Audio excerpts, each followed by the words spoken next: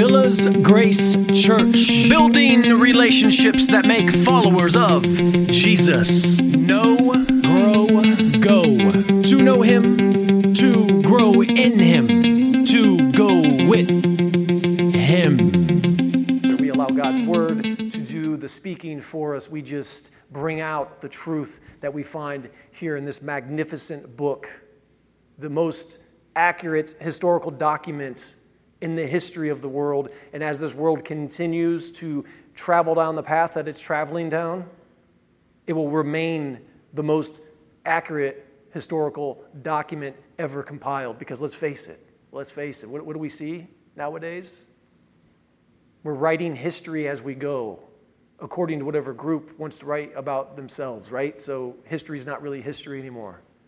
We're rewriting old history and making it new history, and we'll just continue to do that. But this truth remains the same. Last week we had a verse that Jesus Christ remains the same yesterday, today, and what was it? Forever. Amen. Let's pray. Lord, as we close out this morning in the book of Hebrews, I pray that your Spirit will continue to teach us as the days, weeks, months, and years go by what we've gone over in this magnificent letter.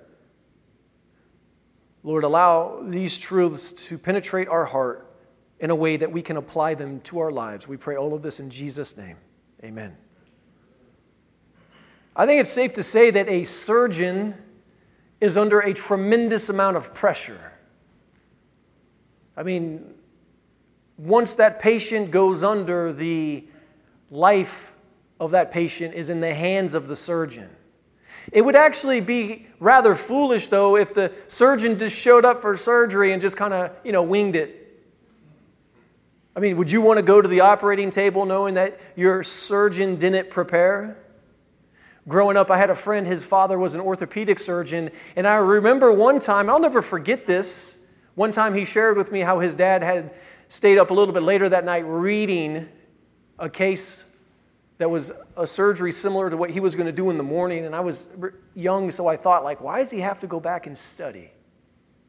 But as I'm getting older, I realize, no, it's important to show up prepared. Brothers and sisters, we need to show up here prepared. We need to show up here each and every Sunday prepared. Do you show up here prepared? Did you show up here prepared this morning?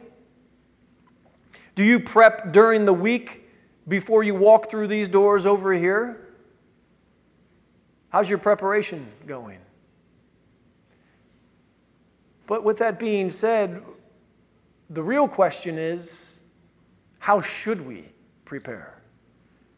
I'm standing here telling you that you should come through these doors prepared. I'm asking if you have prepared, but what I haven't done as of yet is explain how we should prepare. And this answer to this question is actually found in the title of our sermon this morning, Humble Prayer.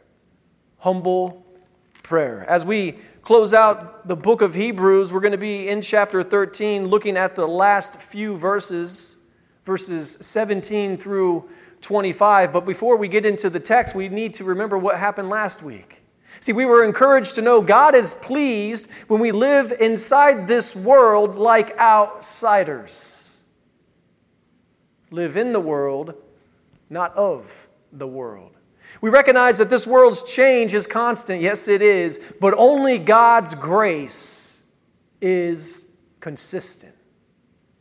Today we're closing out our time in Hebrews, and we'll do so by focusing on prayer as it pertains to restoration within our fellowship because of Jesus Christ. So let's get into this text this morning, Hebrews chapter 13, starting with verse 18 and ending with verse 25. Pray for us, for we are sure that we have a clear conscience, desiring to act honorably in all things. I urge you the more earnestly to do this in order that I may be restored to you the sooner. Now may the God of peace, who brought again from the dead our Lord Jesus, the great shepherd of the sheep by the blood of the eternal covenant.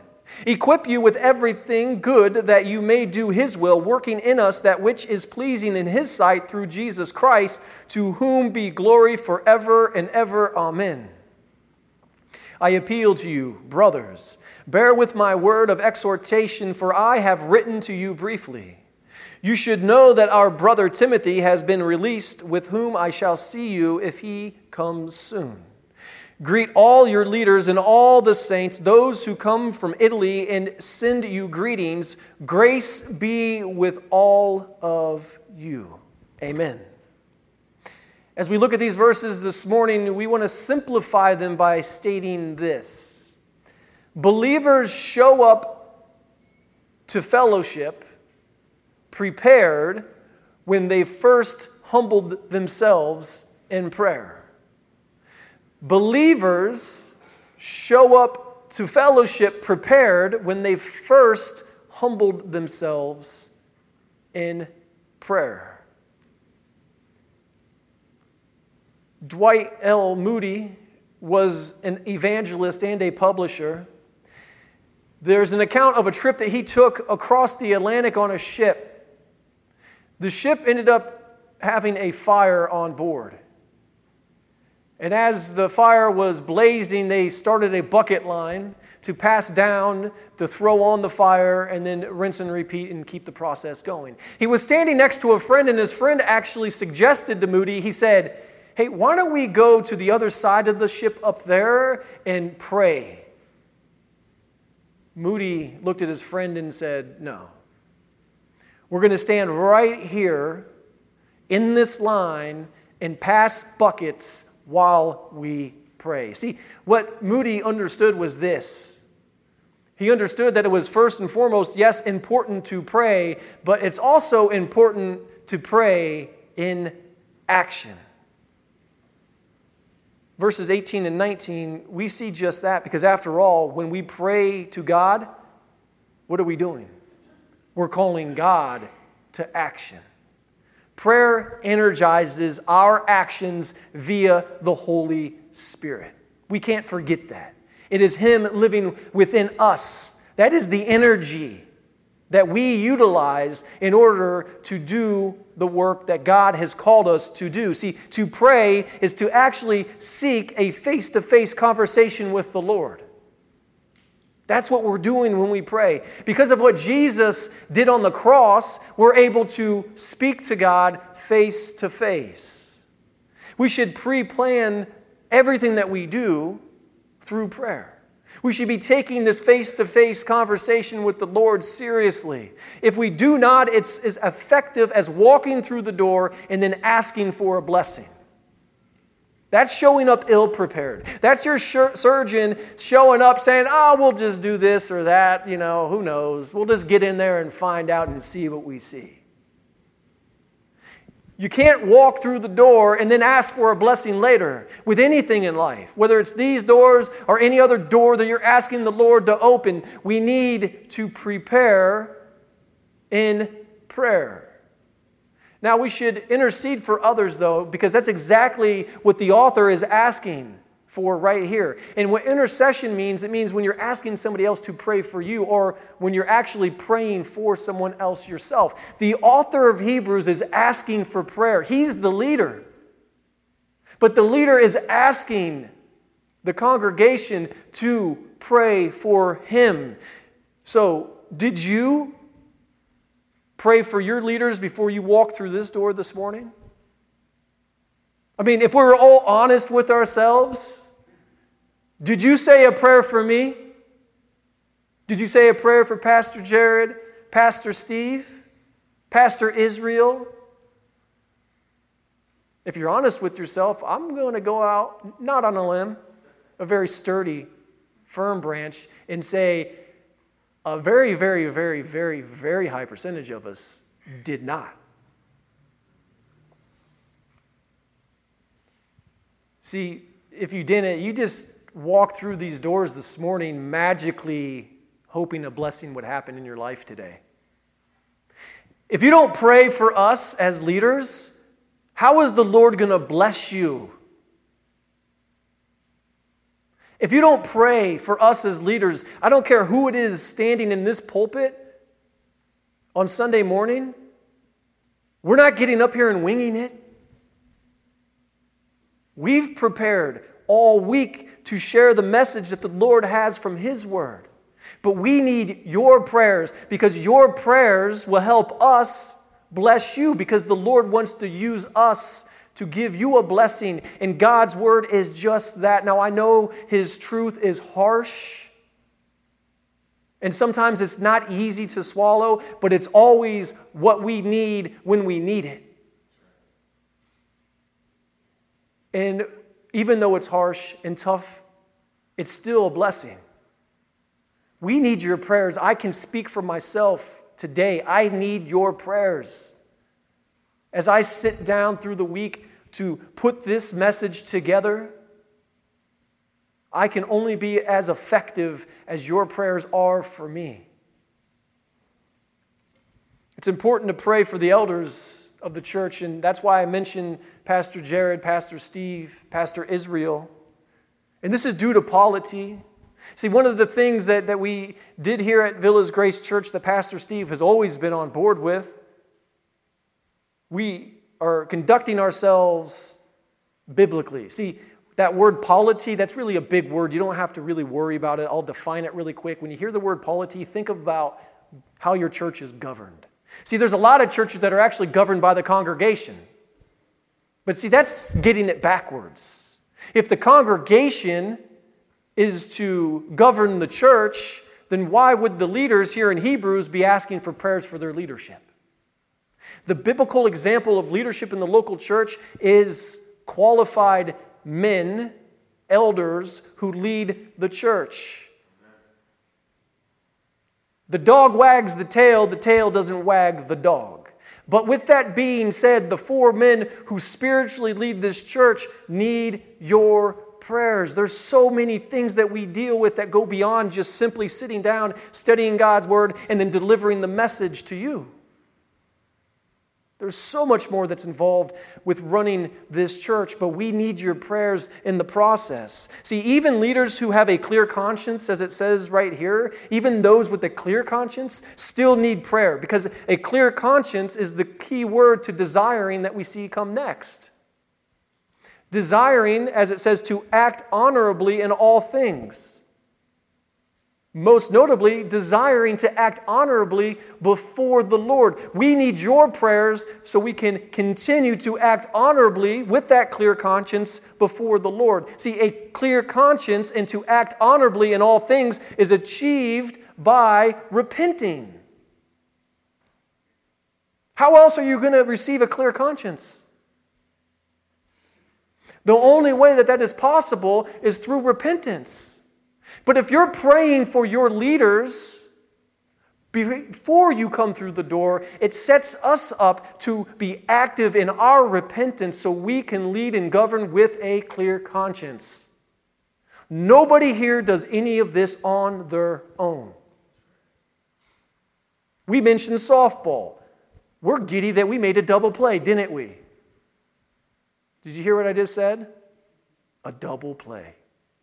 It takes 2 to tango. Can't get a double play all the time by yourself. Sometimes you can. But in our case, we didn't get a double play by ourselves. It was teamwork. There were 3, 4 individuals involved in that one play. Pitcher pitches, batter hits, shortstop receives, second base to first base, 2 out.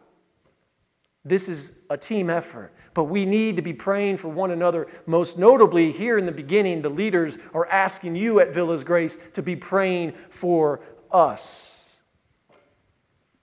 The blood of Jesus, and this is very, very, very, very important. When we see that word conscience and having a clear conscience, that's only achievable by the blood of Jesus. And I want to share this quote from Adam Smith on conscience. So he says this. I'm just going to read it for you. Conscience is the judgment which we pronounce on our own conduct by putting ourselves in the place of a bystander. Pray for us to help us see ourselves from the outside. We need those types of prayers. See, only Jesus can clear a man's conscience. There was a man named Albert Speer. He was one of Adolf Hitler's confidants. He was one of 24 men that actually pled guilty from Nazi Germany in the Nuremberg trials. He pled guilty, served 20 years in prison. He was asked after he was released if 20 years was enough to clear his conscience. He said no. And he said another 10 or 30 more years wouldn't either. He said, to this day, I still walk around with the guilt of what I did. Church, think about that. Like Dwight Moody, we should be actively praying while we're being active, but we need to be praying for that repentance because that's the only way a man can clear his conscience. Albert Speer is walking around, or not anymore, was walking around the rest of his days without a clear conscience because he didn't know the blood of Jesus. Prayer and praying with a clear conscience is foundational for fellowship. We cannot fellowship in a biblical manner if it's not saturated in prayer first. Do this in order that I may be restored to you, the author writes. Do this, church, so we can continually be restored to one another. Guess what? Sin happens. Not if it's going to happen, when it's going to happen. How are you going to respond? I will say this. You will respond far more effectively if you pray prior to. That's right. Pray prior to fellowship because sin's going to happen. But when it does happen, we need to encourage one another in repentance so we can have clear consciences. Do this so that we can continually be restored because active prayers restore the soul. That's basically what we're getting from this text. When our prayers are active, when they're in action, it helps restore the soul. You need to be praying for your leaders and pray also, not only for them, but pray for your fellow believers. So let's summarize these first two verses with this one simple sentence. Honor before the Lord is sustained by prayer. The only way that we can restore our honor or sustain our honor before the Lord is through prayer. Honor before the Lord is sustained by prayer. In our prayers, we can repent. That can bring the Lord honor. It clears the conscience for us to do His work. Also, we said this morning. Believers show up to fellowship prepared when they first humble themselves in prayer. I know it says humbled. That's where I needed somebody to help me with my typo. You get the drift? When you first humble yourself in prayer. We're going to throw up our sermon title slide, just the background. If you can make that out, it's actually a shepherd depicted shepherding his flock, shepherding his sheep. See, biblically speaking, there are sheep, there are under-shepherds, and then there is the great shepherd. So the sheep would be those in the church who are believers of Jesus Christ, who have saving faith in Jesus. The under-shepherds would be myself, Pastor Jared, Pastor Steve, Pastor Israel. We've been asked by the Lord to be shepherds underneath Him. See, we follow Him. You follow us, follow Him, but we all follow Jesus. We're under shepherds because He is the great shepherd. Pastoring is shepherding. In verses 20 and 21, first the author of Hebrews, our first two verses, 18 and 19, first the author was asking for prayers from the people. Now he's praying for those whom he asked prayer from. So he's flipped the script. He went from asking for prayers to now these two verses are really a prayer. He's praying for the sheep. He's closing out the entire book of Hebrews with this prayer. He is having a face-to-face conversation with the God of peace, as it says there in the text. That's right, the God of peace. God is both the author and the giver of peace. Peace derives from the blood of the cross. That violent interaction that Jesus had on the cross actually is where peace comes from, which is why Jesus was brought again from the dead, as it says. This peace reminds us of our hope of the return of Jesus. When Jesus returns, as we see in Revelation 19, he comes back riding a white horse. And then the text goes on to say that he makes war with men. See, that final battle will bring everlasting peace. All of these wars that we see today, all of these talks of wars, they won't bring any peace. No amount of fighting now will bring peace. The only peace that is to come that will last forever is when Jesus comes back riding the white horse, making war with men. Now, Jesus is the great shepherd of sheep, as it says here in the text. Jesus was the good shepherd prior to. See, Jesus was considered the good shepherd before he went to the cross.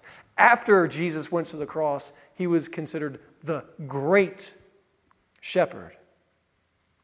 Shepherd has a root word, and it means to protect, means to care for the flock. I want to share a quick story with you with something that happened here this week. One of the things that I struggle with being put in this position as an under shepherd, I get really protective of the flock. And it comes out in different ways. We had a situation, we leased to a daycare, our second building. They called me up on Monday afternoon and said, "Hey, Pastor Matt, it's getting super hot in here. Something's wrong with the AC." Long story short, I show up to look at the AC. I knew it was in the ceiling of the bathrooms, one of the bathrooms in the front of the building. And I knew that because when Mike Young was here and Mr. Norm and Pastor Jared, they helped Mike install this unit. So I go, I find the unit, and I'm like, this unit is not running. Why isn't this unit running? It's getting no power. I checked all the minor things I know how to do, but there was no power going to the unit. Well, what I didn't know was this. Upon further investigation, I had to call another AC company to come out, and the guy told me, he said, "Look, you got some missing parts here."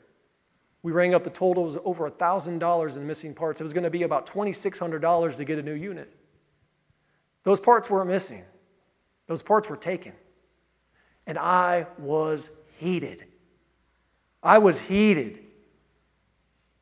How dare somebody steal from our flock? I was so upset. I spent Monday, the rest of Monday, Tuesday, Wednesday, watching security footage. I met with the Montessori school, went over their footage with them. I couldn't put this puzzle together. I had one suspect in mind. It was a pretty good lead. The only person that had access to the building, that would have had the know-how and the means to want to actually commit the theft. But after more investigation, what I found out was this. The unit that I looked at was a unit that got put in back in 1999 and hadn't been used in years. A new unit was put in the other bathroom that I didn't know about. There was a theft, but the theft probably happened over a decade ago. But what I learned in the process was, A, don't jump to conclusions too quickly. But B, it's okay to be protective. It's okay to be that shepherd. But there's a way to do it. And I learned a valuable lesson in that. And what did I have to do? I was a bit accusatory. I had to go back to everybody that I had spoken to about the situation and let them know what happened. Even apologizing by asking forgiveness for sinning against those who work in the daycare. Getting a hold of the owner of the Montessori school to let him know, like, hey, there was a theft, potentially it happened a long time ago. Thank you for your help. I didn't want him thinking that I was accusing somebody else, and then the rumor mill gets spread because of sin. I had to circle back around. See, my point in all of this is this. How much more effective Could I have been in that process, even seeking the counsel of Pastor Steve and Pastor Jared and Pastor Israel all along the way? How more effective could all four of us have been in that process if you would have been praying for us prior to? Now, I know that there are those of you here that do pray for us during the week, and we need those prayers. But we need more of them, because it's not about what you see here on Sunday morning all the time. There's a lot more that meets the eye. And I know a lot of you know that, but what I want you to know today is this. We need your prayers, but you also need prayers too, which is why we're closing the entire book with this prayer. See, your elders are shepherds too. We are the under-shepherds, and that's why these prayers are so important. Brothers and sisters, as part of the flock of Jesus Christ, we all have a responsibility. We all have a responsibility. That's the reason why when people say that expression, I can't stand it, it's not biblical, it's anti-gospel, people will say, let go and let God. That makes absolutely no sense. If we're letting go and letting God, how does anything get done? It's unbiblical. We know that this is untrue because we've been equipped to do His will. We need to participate in anything and everything that has eternal value. That's what it's all about. The will of God is just that. The will of God, our responsibility is to participate in any and everything that has eternal value. Yes, a broken AC that needs fixed does have eternal value. You know why? Because we are the landlords of a daycare. That AC doesn't get fixed. It affects all of the parents bringing their kids each and every day. It affects their work schedule. And what does it look like if we don't take care of our responsibilities? What if we just say, let go and let God? No. We represent Jesus to this community, even through AC.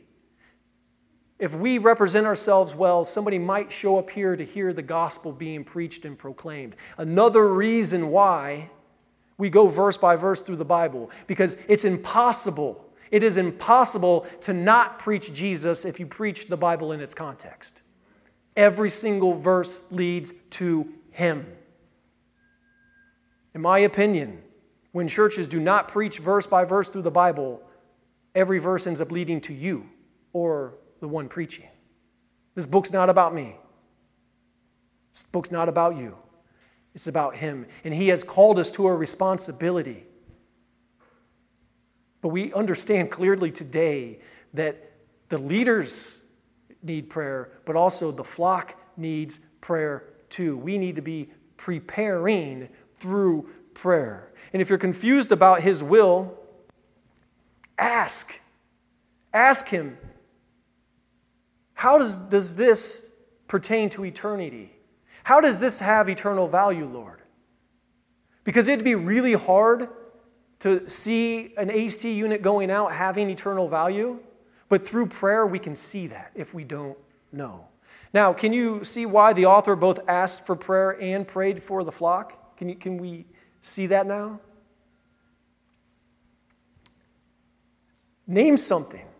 Name one thing. I would challenge you to name one thing in this life, on this earth, right here, right now, that is more important than eternity. Name just one thing. There's nothing, is there? Nothing in this life or on this earth is more important than eternity. So as Joe comes up and we close out, we have eternal hope. We have eternal hope because we've been raised with Jesus. These last two verses make it very clear that the resurrection of Jesus gives us eternal hope. Let's be a church that shares that hope with others. Let's be praying for each other so we can share that hope with others. This is, as it says right here, pleasing in His sight.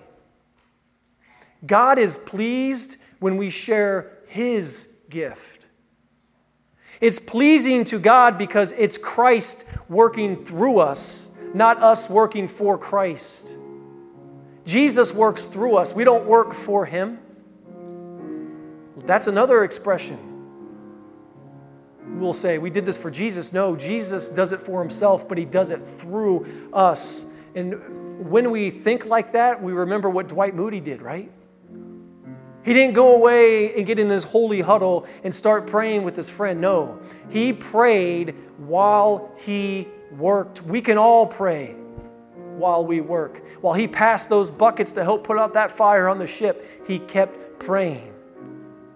And this is way easier to do. In fact, it's really easy to do if you first prepared in prayer prior to arriving. And this brings us to our second point this morning and final. Doing the will of God begins with prayer. It's that simple. Doing the will of God begins with prayer. If you attempt to do God's will without first praying, you're not going to achieve what you set out to do. Again, we stated earlier that honor before the Lord is sustained in prayer.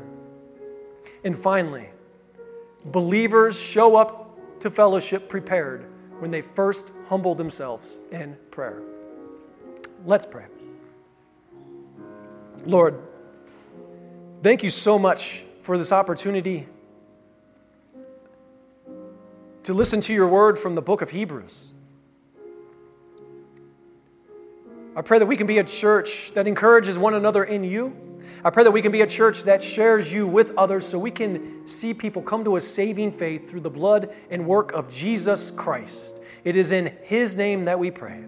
Amen. Thank you for joining us today. For more information, look us up on our website, www.villasgrace.com, or drop us a line via email, connect@villasgrace.com.